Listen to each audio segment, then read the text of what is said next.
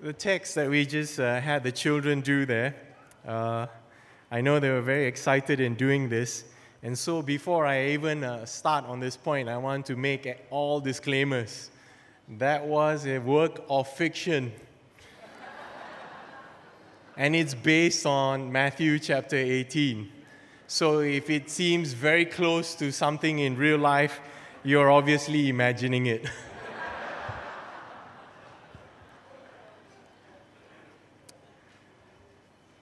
Now, I think one of the things we want to think about when we began with that first point is that in this parable, Jesus is actually answering a question that Peter raised to Jesus. It was all in respect to forgiveness, really. And Peter asked this question, Lord, how many times do we need to forgive our brother? And the brother is a general term, someone whom you consider as like, like you go to a mama shop and you say, hey, brother, that kind of brother, right? And the Jewish law said 3 times should be sufficient, 3 times a day. And so you in a day, you might have your wife or your husband counting, that one first time already. By the time the afternoon, second time already. Third time, that's it. But Jesus' answer is not 3 times, but 77 times. Not 77, but 70 times 7 times. And some of you might be doing the maths already. But before I go into that math, I want you to think about what Jesus is teaching about forgiveness. Because when we celebrate Easter, 2 things are very key to us. One is that we have received forgiveness from Christ Jesus, but at the same time, this commandment, this teaching that Jesus gives tells us you need to forgive others again and again and again. But why? Now, I believe that all of us at the back of our mind know that forgiveness is rather crucial. I'd say here forgiveness and reconciliation. Okay, forgiveness and reconciliation is crucial not only in our human relationships, but also in our spiritual relationships. Now, if you don't realize how important it is, I'm going to just flash up 2 texts that talk about forgiveness. The first one from Matthew itself, where this particular parable or teaching from Jesus came slightly earlier on. For if you forgive other people when they sin against you, your heavenly Father will also forgive you. But if you do not forgive others their sins, your Father will not forgive your sins. Now, where does this come? Where is this particular phrase from? Matthew 6, verse 14 to 15, is immediately after the Lord's Prayer. And so, if you think in terms of the Jewish understanding, Jesus was now giving his disciples a new prayer. And say, when you pray, our Father who art in heaven, hallowed be your name, your kingdom come, your will be done on earth as it is in heaven. Give us this day our daily bread, and forgive us our sins, or forgive us our debts or trespasses, as we forgive those who trespass against us. Now, we continue on because the King James Version continues on and adds other parts of the prayer. But in the text itself, in Matthew chapter 6, verse 14 to 15, Jesus gives a little side explanation here and says, if you forgive others, your Father in heaven will forgive you. But if you do not forgive others their sins, your Father will not forgive your sins. Now, if this is not bad enough, let me take you to Mark. Mark says, and when you stand praying, if you hold anything against anyone, forgive them, so that your Father in heaven may forgive you your sins. Now, this is a further extension of what earlier on Jesus has said. If you come to the altar and you're about to present your offering, and you remember that your brother has something against you, go and be reconciled with your brother first, and then come and make your offering. Now we kind of forget what this means, but in the Jewish custom, what Jesus was essentially saying is your rituals, your worship, and the things that you do is secondary to reconciliation to God. It is more important for you to be reconciled to your brother and at peace with him than all these rituals. Now, this is quite significant because for the Jewish people, you come to the temple and you're doing all these offerings and sacrifices. You're about to give your offering, and then suddenly it says, hang on, I've got something that I need to be reconciled with. You know, it's almost like looking at our musicians here, like Daniel and Melvin. You know, suddenly they're playing a chord and they remember that they have something that they have not been reconciled with. Could be with their wife, could be with their son or children, could be with a business partner. And God is basically saying all your worship and all your ritual is secondary to this other act of forgiveness and reconciliation. Why? Why is it higher than that? Well, the answer is a four-letter word, and it's not a bad word. It's L-O-V-E. Because when you love God and you love one another, that love to each other demands forgiveness.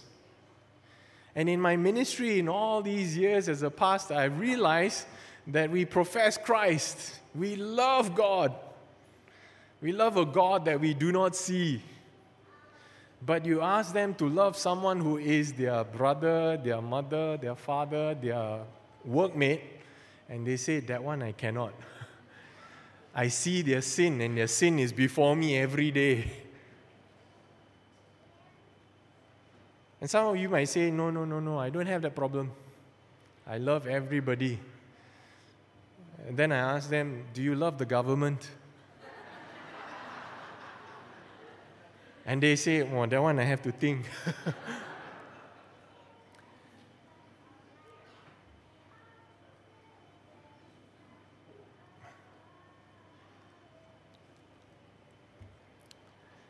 We reach a particularly critical point when we come to the cross of Christ.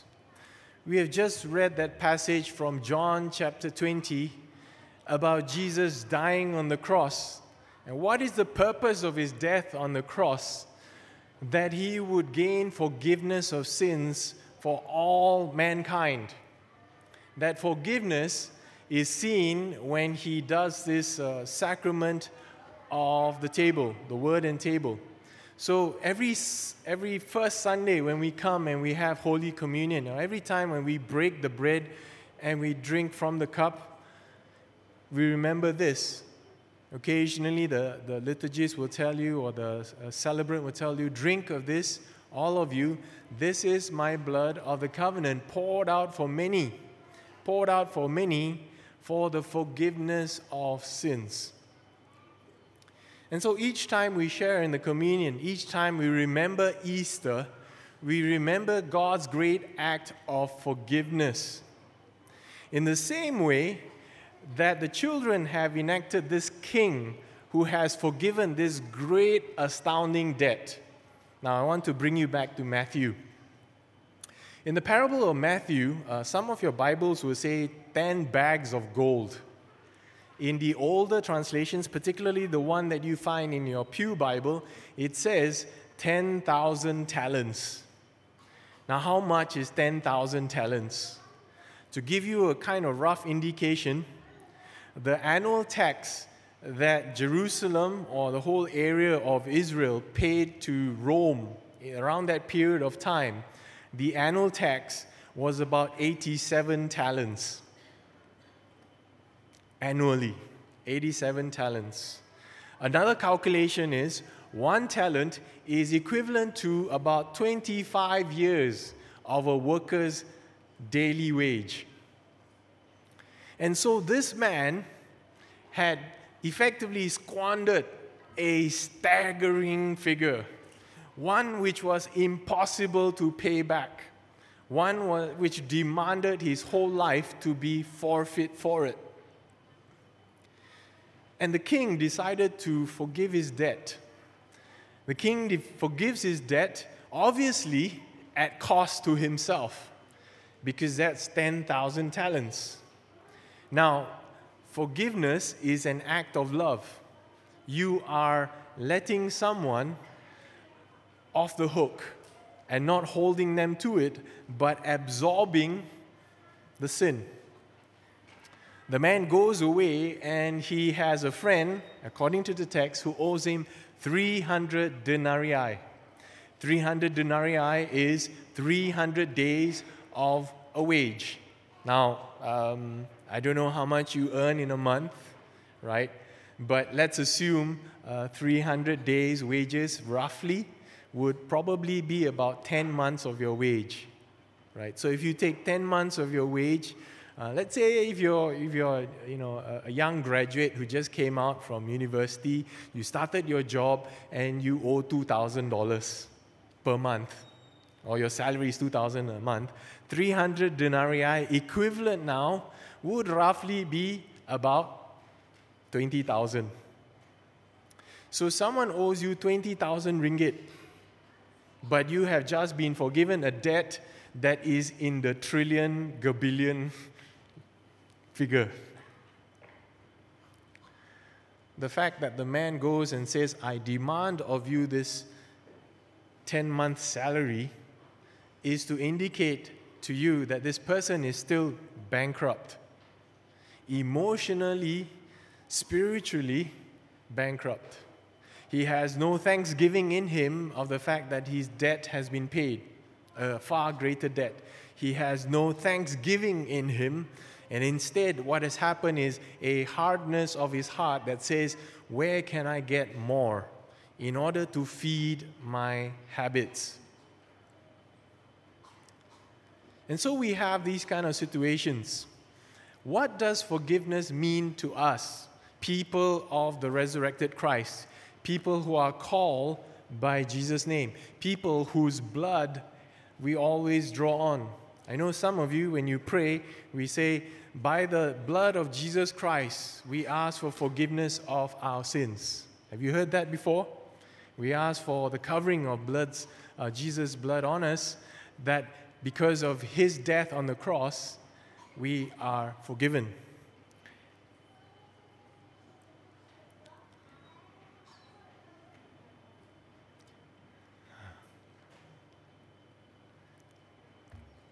Many of you are familiar with this, right? Some of you can probably recite this from memory. John 3:16, for God so loved the world that he gave his one and only Son, that whoever believes in him shall not perish, but have eternal life. And quite often when we go on our evangelism or our rallies, we teach people these things, John 3:16. And then we tell people, all you need to do is believe. Believe in Jesus Christ, and suddenly it's almost as if a label has been stuck on you that says, okay, now you're going to have eternal life. Now the problem with this particular understanding is that it is partly true, but not fully true. I don't know how many of you are very used to, when you go to the supermarket, I don't know which one you go to, sometimes you buy something and you look at it and it says, for example, grapefruit. It looks like grapefruit and you think you're buying grapefruit, and then the guy weighs it and he puts it in a bag and he sticks a label on it, and you go and pay, and suddenly it's not grapefruit, it's grapes. And you look at it and it says, no, it's a grapefruit. Why is it being labeled a grape? And you obviously think that something's wrong with the label or something's wrong with the content. But many Christians, in a way, are like that. We go around saying that we're Christian, but we continue to be unforgiving, angry, frustrated, upset people. And then when people say, I thought you say you're Christian. And their answer is, Christians aren't perfect. We are just forgiven. Which in a way kind of like excuses our behavior. We say we're not perfect, but we're forgiven. And it's even seen itself in bumper stickers. In the period in the 1980s, we say Christians aren't perfect, we're just forgiven. So you get into a nasty fight with a road bully who has this sticker on his back. He says, I'm Christian, but I'm not perfect. It's exactly like being what we call a bumper sticker barcode Christian. What we're essentially saying to others is, just watch our barcode. Don't care about the content of the product. Just look at our barcode. Let me quote John 3:16. God so loved the world that whoever believes in him, I believe in Jesus.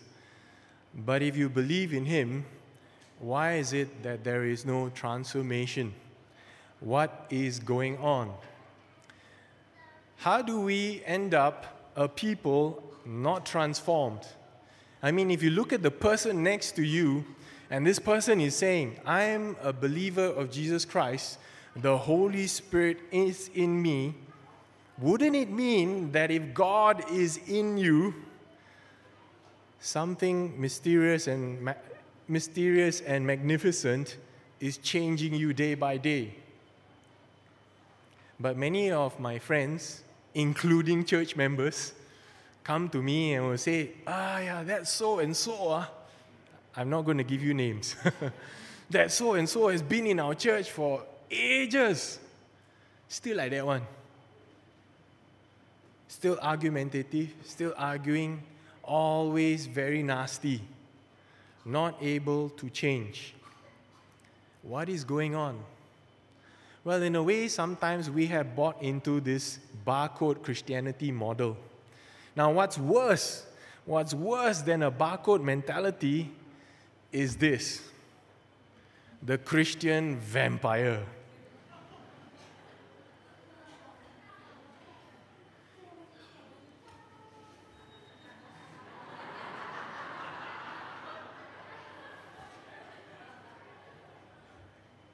Can you imagine a Christian vampire? Why do we say, don't be a Christian vampire? Because it's as if we feed on the blood of Jesus.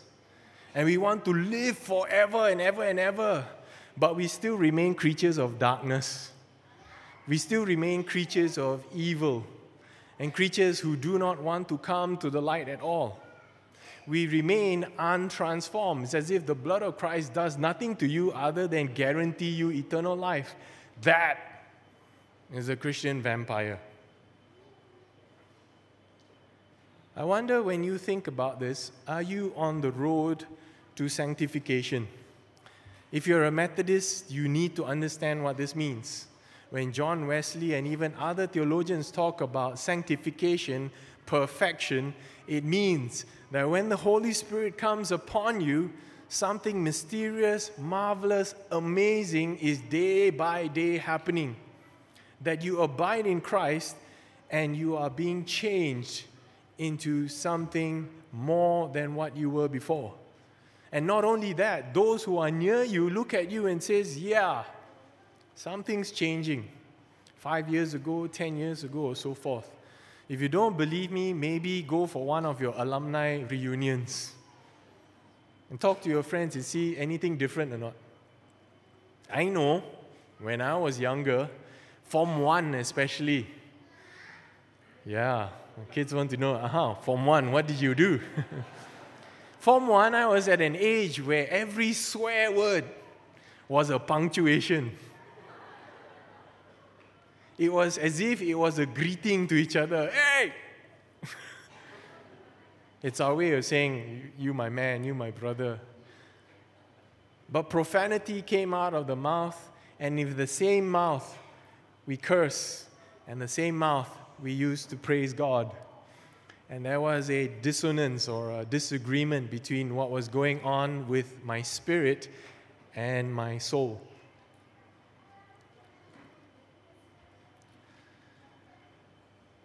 There's this gentleman by the name of Leonard Ravenhill. He's also an evangelist, pretty much like Billy Graham. And he made this comment, you see some bumper stickers, Christians aren't perfect, just forgiven. They say Christians are not sinless, they just sin less. Now, how many of you are like, yeah, that's me. I'm not perfect, I sin less. Well, Leonard has this to say to you. If you're a Christian, you don't sin. You've got victory over sin. The Lord Jesus Christ came to purify us unto holiness, and nothing but purity will satisfy him. Now, if you don't believe that, listen to what Jesus said. Jesus said, "Be perfect as I am perfect." Jesus said, "If anyone loves me, he will obey my commandments." Jesus said, "Unless your righteousness exceeds the Jews, the Pharisees, and the Sadducees, you cannot enter the kingdom of heaven." No way for a barcode Christian, no way for a Christian vampire to not be transformed just from a matter of belief, but also from a matter of life. How you live your life needs to see this transformation. So Leonard continues, the world out there is not waiting for a new definition of Christianity. They are waiting for a new demonstration of what Christianity is.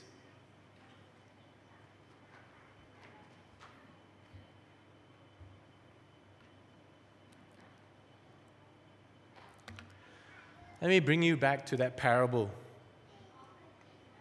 It's not John 18:22, sorry, it's Matthew 18:22. It says there 70 times 7 times. Okay, I'm going to ask our teens around here, how much is 70 times 7 times? Yes. Brilliant. 490. Now, the harder one, the next question, right? How many hours in a day are there? 24. How many hours do you sleep in a day? Okay, 8 hours a day. 6, okay. So between 8 and 6, let's say 7 hours, right? So 24 minus 7 is? Wow. 17, thank you. If there are 17 hours in a day and 60 minutes every hour, what number is that? The parents are quickly taking out their handphone, pulling out their... So let me give you the quick maths. It's approximately 2,000 minutes. And when you take 2,000 plus minutes and you divide it by 490, what do you get? Nope. If you divide the number of minutes in a day by 490 times, you get 2.006 something. Which means when Jesus is saying, forgive them 70 times 7 times, you really have to be sinning really good to be sinning every 2 minutes of your waking time, to be forgiven every time. So obviously, Jesus is not telling you, please count. Your partner is there and say, okay, 1, 2, 3, 4. Or your children. It's not that you have a counter around you counting the number of times that someone has sinned against you. Essentially, what it means is keep on forgiving again and again and again and again. But Jesus is not giving you a law. He is giving you an illustration of what it means to be in the kingdom of God. To be in the kingdom of God is where Jesus reigns, and where something marvelous has happened to you. When you have this relationship with Jesus, it's called love. Because when you love someone, you don't keep a tab of how many times have you done this to me. I know some couples, they get not only hysterical, they also get historical. They say, yesterday, 1 week ago, you did this. That's historical. But you remember 1 Corinthians 13? Love keeps no record of wrongs. Love covers a multitude of sins. And so in John 14:23, again in the Gospel of John, it says, Jesus replied, anyone who loves me will obey my teaching. My Father will love them. We will come to them and make our home with them. Anyone who does not love me will not obey my teaching. What is Jesus teaching? If I were to summarize the whole entire thing, 2 commandments. Love God, love one another. But Jesus changed the commandment, right? He said, a new commandment I give unto you, that you love one another as I have loved you. And by this, all men will know that you are my disciples. What kind of love is this? It was not the love that the Pharisees and Sadducees did by creating all these command structures, not the 623 Levitical laws or Pharisaical laws. It was the law of undiminished, unconditional, never-ending love. But love is not defined by how I feel. Love is defined by how we obey Jesus' commands. Now, I say this because I had young friends in their mid-20s who came to me and said, the scripture is unnecessary. I don't need to read the Bible. I just need to understand what Jesus said, which is love one another.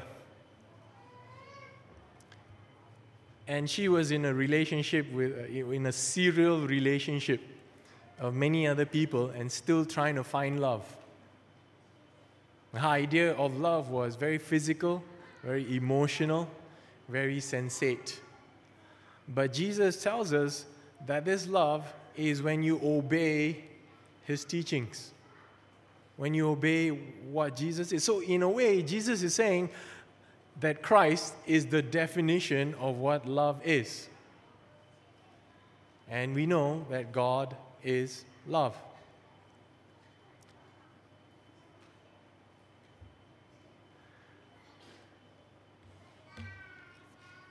I think my dear sister Gauri pointed out the other day an example from Mother Teresa. And Mother Teresa is one of these people who, in a way, what we call it, say, practices the presence of God. The presence of God meaning the unity of being with Christ, in Christ, and acting for Christ. And she says here, the joy of the presence of Jesus, this practicing of the presence of God, you must be able to give wherever you go. But you cannot give what you don't have. You cannot give what you don't have. And that's why we need a pure heart. A pure heart is that which you receive out of a fruit of your prayer. I don't know how many of you had the opportunity to be at Bethel throughout our prayer vigil. I think many came and many were touched by the presence of God. I was there a couple of times, but in the evening we had one group that came from another lighthouse, and they were praying tears, travailing on the ground, not just for themselves, but for Malaysia, for every single Malaysian, not counting what color, what language, what race, what background, not just for Malaysians, but every single migrant, or every person who came from every nation. That is what it means to come to the Lord with a pure heart. Blessed are the pure in heart, for they shall see God. But what does it mean for us? What does it mean when she says, you cannot give what you don't have? Let me try and put it as simply as possible. It's hard for you to give love when you feel empty of love. It's hard for you to give forgiveness if you yourself have never experienced what forgiveness is. And many of us carry baggage, really big baggage, stuff that we have carried for many years in our life. We have not yet been able to forgive an abusive father, or someone who may have molested them at a very young age. I mean, let's be honest. Some things you can forgive and forget very soon. Like somebody cuts you in front of the traffic, you get angry. You feel like you want to ram the car down. You wish you had a tractor. But after a while, you forget about it and you move on. But there are some things which you just cannot let go. And as a pastor, I have to honestly say, many times, people come to me in their woundedness and say, my brother cheated me of my inheritance. Or my mother abandoned me. Or my father never spoke up for me in school. All these brokenness and hurt. And what it really indicates to me is that where they were looking for love and forgiveness from another human being, even if it is someone whom it is right to expect that kind of protection, love, and respect, we fail each other. And the hard thing about this is Jesus says, forgive them. Forgive them.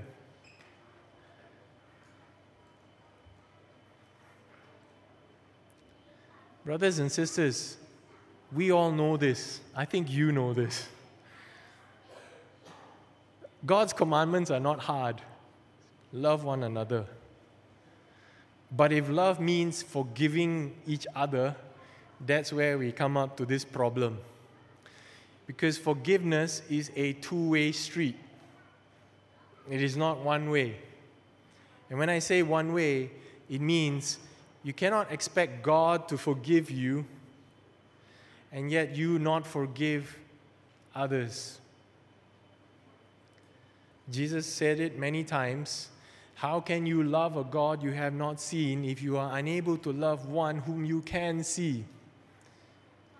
And really, forgiveness, mercy, reconciliation, grace, these are acts of love.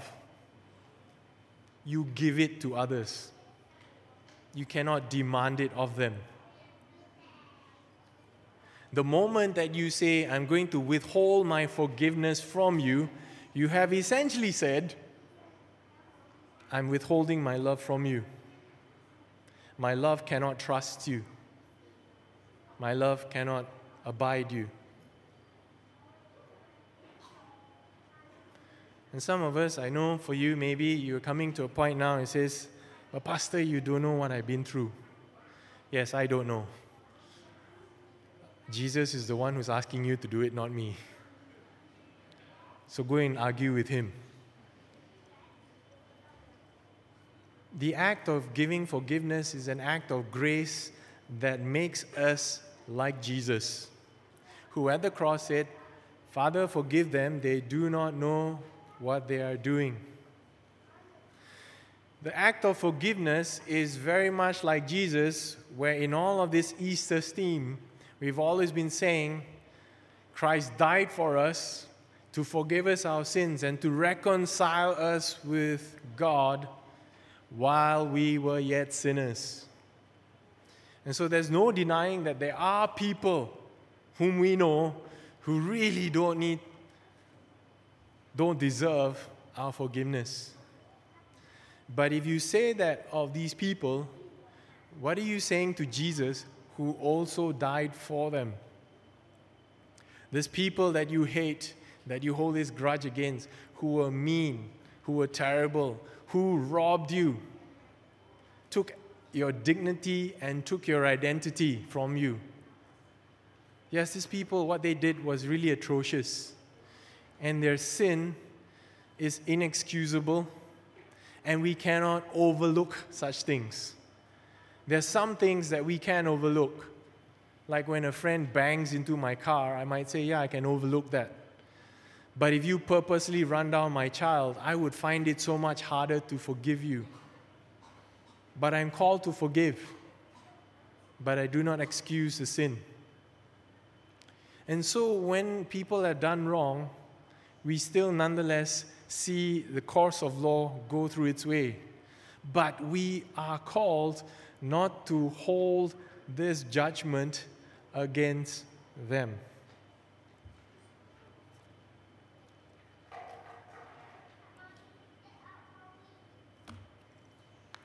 In John chapter 20, verse 21,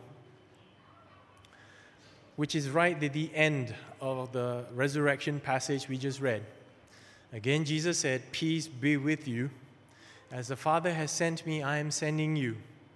And with that, he breathed on them and said, "Receive the Holy Spirit. If you forgive anyone's sins, their sins are forgiven. If you do not forgive them, they are not forgiven." Now, although Jesus said they're not forgiven, you must understand the context of what he is saying. These apostles are going out to spread the gospel of Jesus Christ. And even in all of the texts, we have always seen Jesus says, how many times you need to forgive? All the time. Without count, without reserve. Forgiveness is not the command. Forgiveness is an illustration of love. And love is the command. Love one another. And when you truly love one another, it will be seen by how you forgive, how you seek reconciliation, how you go forth and pursue it. But the most amazing thing about this is that because Jesus is alive, and because now that he has returned to the heavens, 1, he intercedes for us. 2, he has sent the power of the Holy Spirit. And it is that power of the Holy Spirit that is that barcode. It is the very thing that transforms you. It is the very thing that changes you to become more and more each and every day built up into the image of Christ Jesus. That is why Jesus says, all sins are forgivable, except the sin of blasphemy against the Holy Spirit, when you reject the transformation of the Holy Spirit in you. We sin against the Spirit each time we say, "No, I refuse to do this." Dear friends, I've been counseling folks before. I had one elderly gentleman who came to me and I pointed out to him all these scriptures. You know, Jesus is Prince of Peace. He calls for forgiveness. You know you're supposed to give. You know that Jesus wants you to forgive. And his comment was, "I know Jesus wants me to forgive, but I cannot."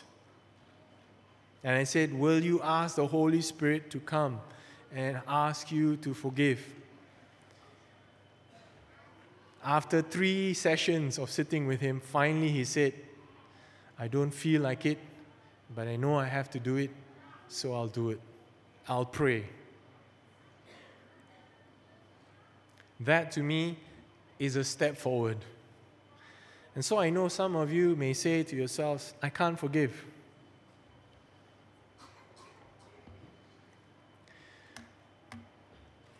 I want to give you this few closing thoughts.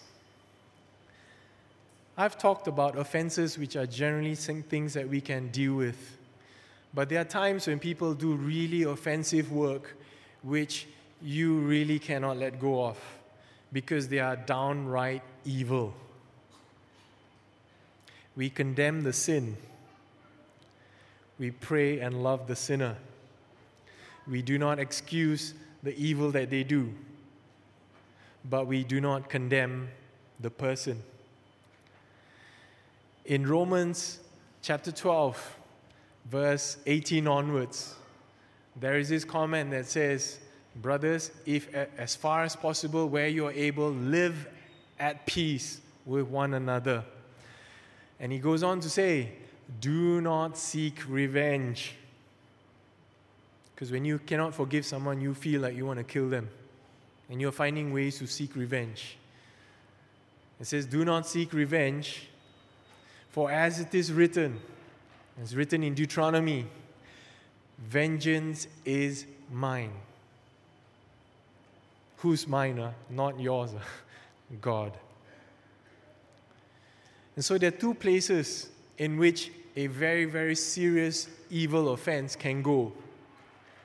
One place is to the cross, because if the person who has sinned against you is repentant and he asks the Lord, Lord, forgive my sins, his sin goes to the cross and Jesus forgives him and loves him and calls you to do the same.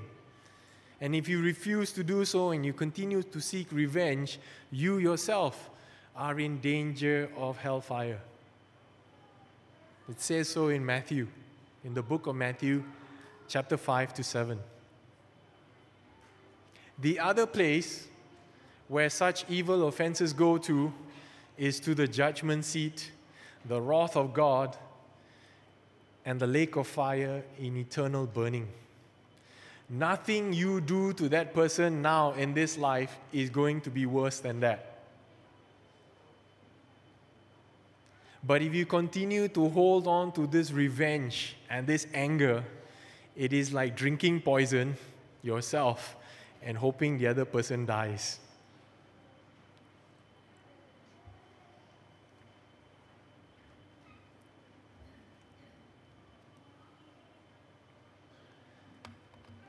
The title of the sharing earlier on was, I am loved and forgiven because he lives. But that's a one-way street.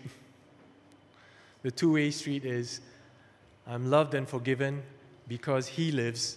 I can love and forgive others. I'm no more bankrupt.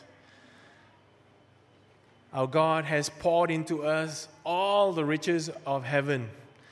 He has not even withheld his only Son from us. And to me, what I have realized is, if you can take everything that I have, physically, materially, you cannot take away God's love and God's promise of eternal life from me. Take away everything if you want to, but you can't take away that. And the only way I'm holding on to that is to hold on to Jesus and to obey his commands. God's gift of Easter is the unconditional love, forgiveness, and hope through Jesus Christ in the power of the Holy Spirit. He has freely given this gift to you. Freely you have received, freely give. Maybe this Easter is one occasion where you really need to look hard at your hardened part of your heart, something that you have held on to for a while. And you need to let that go and forgive in the same way that Christ has forgiven you. Let me end with the words from Dallas Willard in one of his books called The Great Omission. Some of you will say, can I not be saved? Get into heaven when I die without any of this forgiveness business? Perhaps you can. God's goodness is so great, I'm sure that he will let you in if he can find any basis at all to do so. But you might wish to think about what your life amounts to before you die. Filled with bitterness, filled with this poison, filled with this anger and unforgiveness. About what kind of person you are becoming, and whether you really would be comfortable for eternity in the presence of one whose company you have not found especially desirable for the few hours and days of our earthly experience. And he is, after all, the one who says to you now, follow me. Let's pray.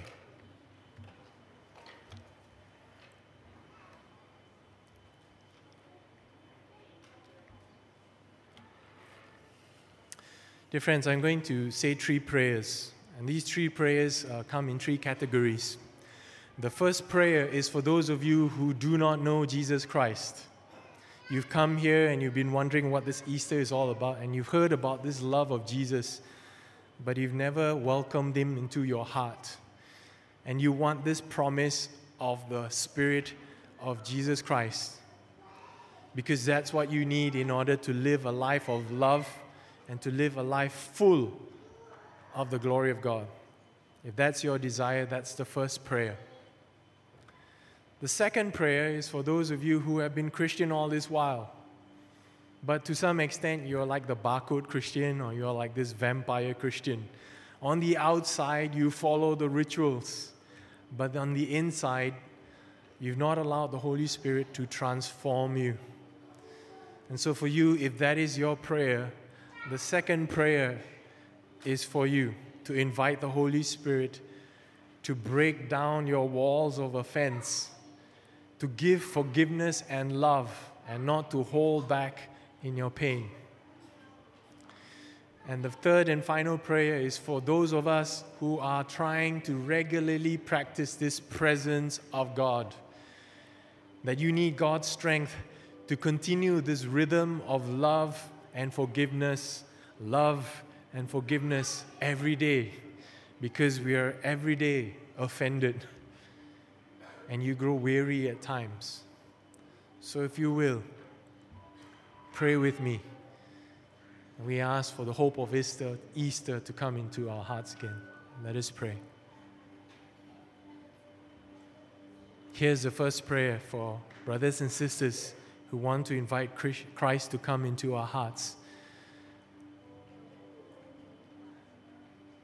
If you're that person and you want to acknowledge this, you can say this prayer in your own heart. If you want to go a step further and no one's looking at you, I'm not looking either, you might want to raise your hands to the Lord. And say this prayer and follow after me.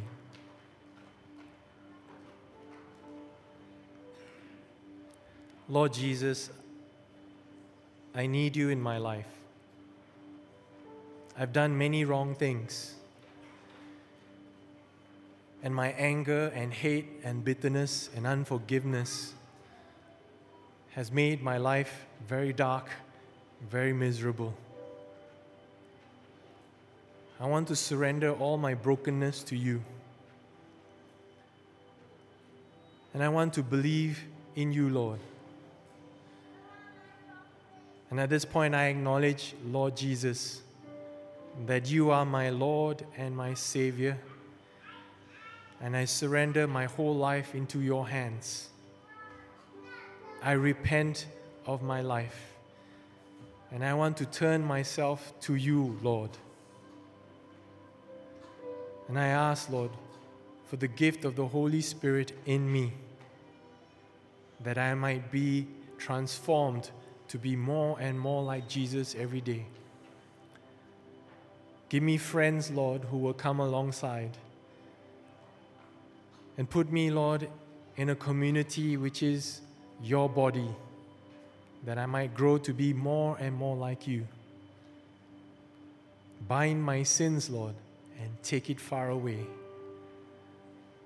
This I ask in Jesus' name.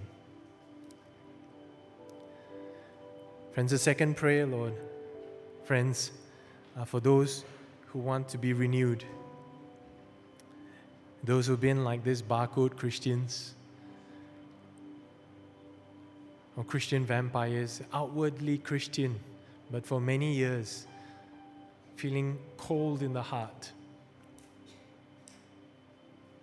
Will you come to the Lord and invite the Holy Spirit to come again, to abide with you and to be at one with God the Father and Christ His Son? And hold in your heart this truth in John chapter 18, verse 3. And this is eternal and true life, that they may know the true God, the Father in heaven, and Christ Jesus, whom He sent. Let us pray. Lord Jesus, I'm tired of the outward masks of pretending to be nice. And I truly want to be able to love freely. But I need your help to forgive, Lord. I need the power of your Holy Spirit to break down the walls of brokenness in me. I need you to bind and heal me, Lord, from my past. I ask, Lord, in the name of Jesus Christ, free me to forgive others, Lord. I ask, Lord, in the name of Jesus Christ, that you release the Holy Spirit in all of us, Lord, that we might be overflowing in love, that freely as we have received, freely we will give. Fill us, Lord, with your love for others whom you have also died for, Lord. And help us when we see others, Lord, even those that we do not like, to see your face, to see the fingerprints of God on them, Lord, for they are made in your image, and you died for them too. Asking this, O Lord, in Jesus' name. And friends, the final prayer. This is a prayer for those who know their faith, who struggle to abide in Christ, and know that God is doing something in them already and is aware of the mystery of God. But you want to have this rhythm of love and forgiveness, mercy and grace, each and every hour. Will you pray to the Lord in your own words and ask this of the Lord? And I will close this in prayer.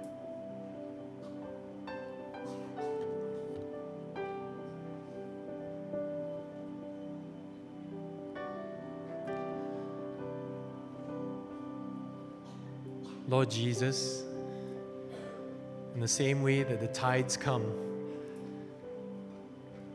each tide wears down the stone until it is sand. And the waves that overwhelm us at times, Lord, seem to crush us and take us away bit by bit. But every day, Lord, you are taking away our masks, taking away our pride and our egos, Lord.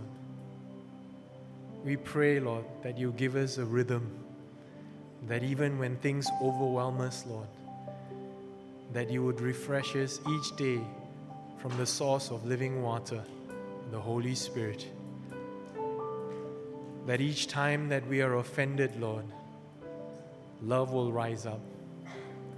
That each time when our patience is stretched, Lord, grace will flow. That each time, Lord, we have been wronged, forgiveness will flow out of the fullness of your grace to us, Lord. Fill us with your joy. Fill us, Lord, with a thankfulness, Lord, in all circumstances, in all situations, Lord. Help us to find the good, for we know that Christ died for us, Lord. That out of his supreme act of love, you gave us your Son and said, "You are my child, in whom I am well pleased." We ask this, Lord, in Jesus' most precious name. Amen. We believe in one God, the Father, the Almighty, maker of heaven and earth, of all that is seen and unseen. We believe in one Lord, Jesus Christ, the only Son of God, eternally begotten of the Father, God from God, light from light, true God from true God, begotten, not made, of one being with the Father. Through him all things were made. For us and for our salvation, he came down from heaven, was incarnate of the Holy Spirit and the Virgin Mary, and became truly human. For our sake, he was crucified under Pontius Pilate. He suffered death and was buried. On the third day, he rose again in accordance with the Scriptures. He ascended into heaven and is seated at the right hand of the Father. He will come again in glory to judge the living and the dead, and his kingdom will have no end. We believe in the Holy Spirit, the Lord, the giver of life, who proceeds from the Father and the Son, who with the Father and the Son is worshipped and glorified, who has spoken through the prophets. We believe in the one holy Catholic and Apostolic Church. We acknowledge one baptism for the forgiveness of sins.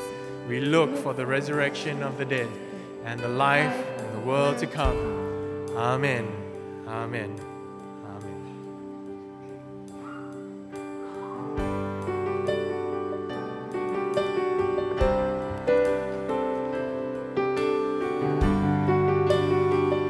Friends, as renewed people of God, we sing this song.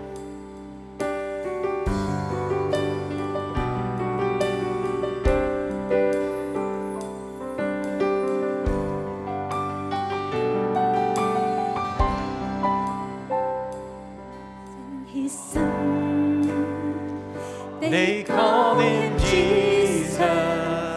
He came to love, heal and forgive. He lived and died to buy my pardon. An empty grave is there to prove my Savior lives. Because he lives, I can face tomorrow. Because he lives, all fear is gone. Because I know he holds the future, and light is what the living does. Because he lives.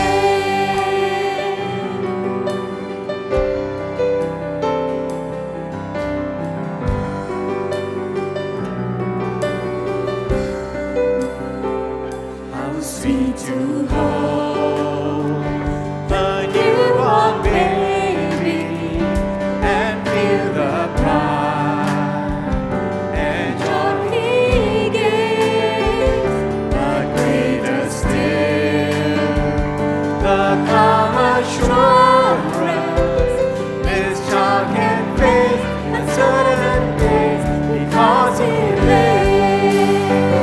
Because he lives, I can face tomorrow. Because he lives, all fear is gone.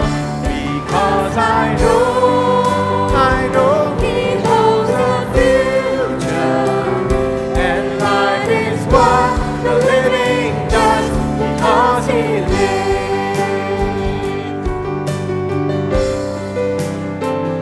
and then one day I'll cross the river, I'll find my fire.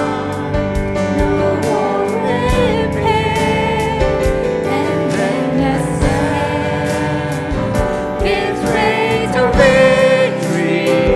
I'll see the light of glory, and I'll know he'll lift him up. Because he lives, I can face tomorrow. Because he lives, all fear is gone. Because I know he holds the future, and life is what the living does. Because he lives, and life is what the living does. Because he lives.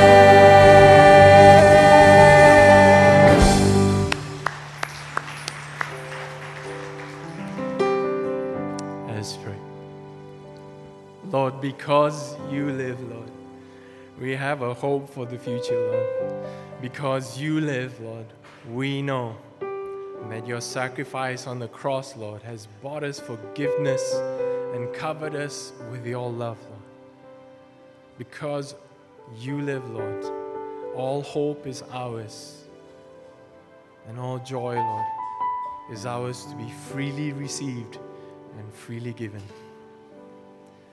Brothers and sisters, go forth from here in the hope of the resurrection of Jesus Christ. And may the power that raised Jesus from the dead abide and be with you. And may the God of hope fill you with all joy and peace in believing, so that by the power of the Holy Spirit, by the blood of Christ Jesus and the love of the Father, you may abound in hope. Amen. Hey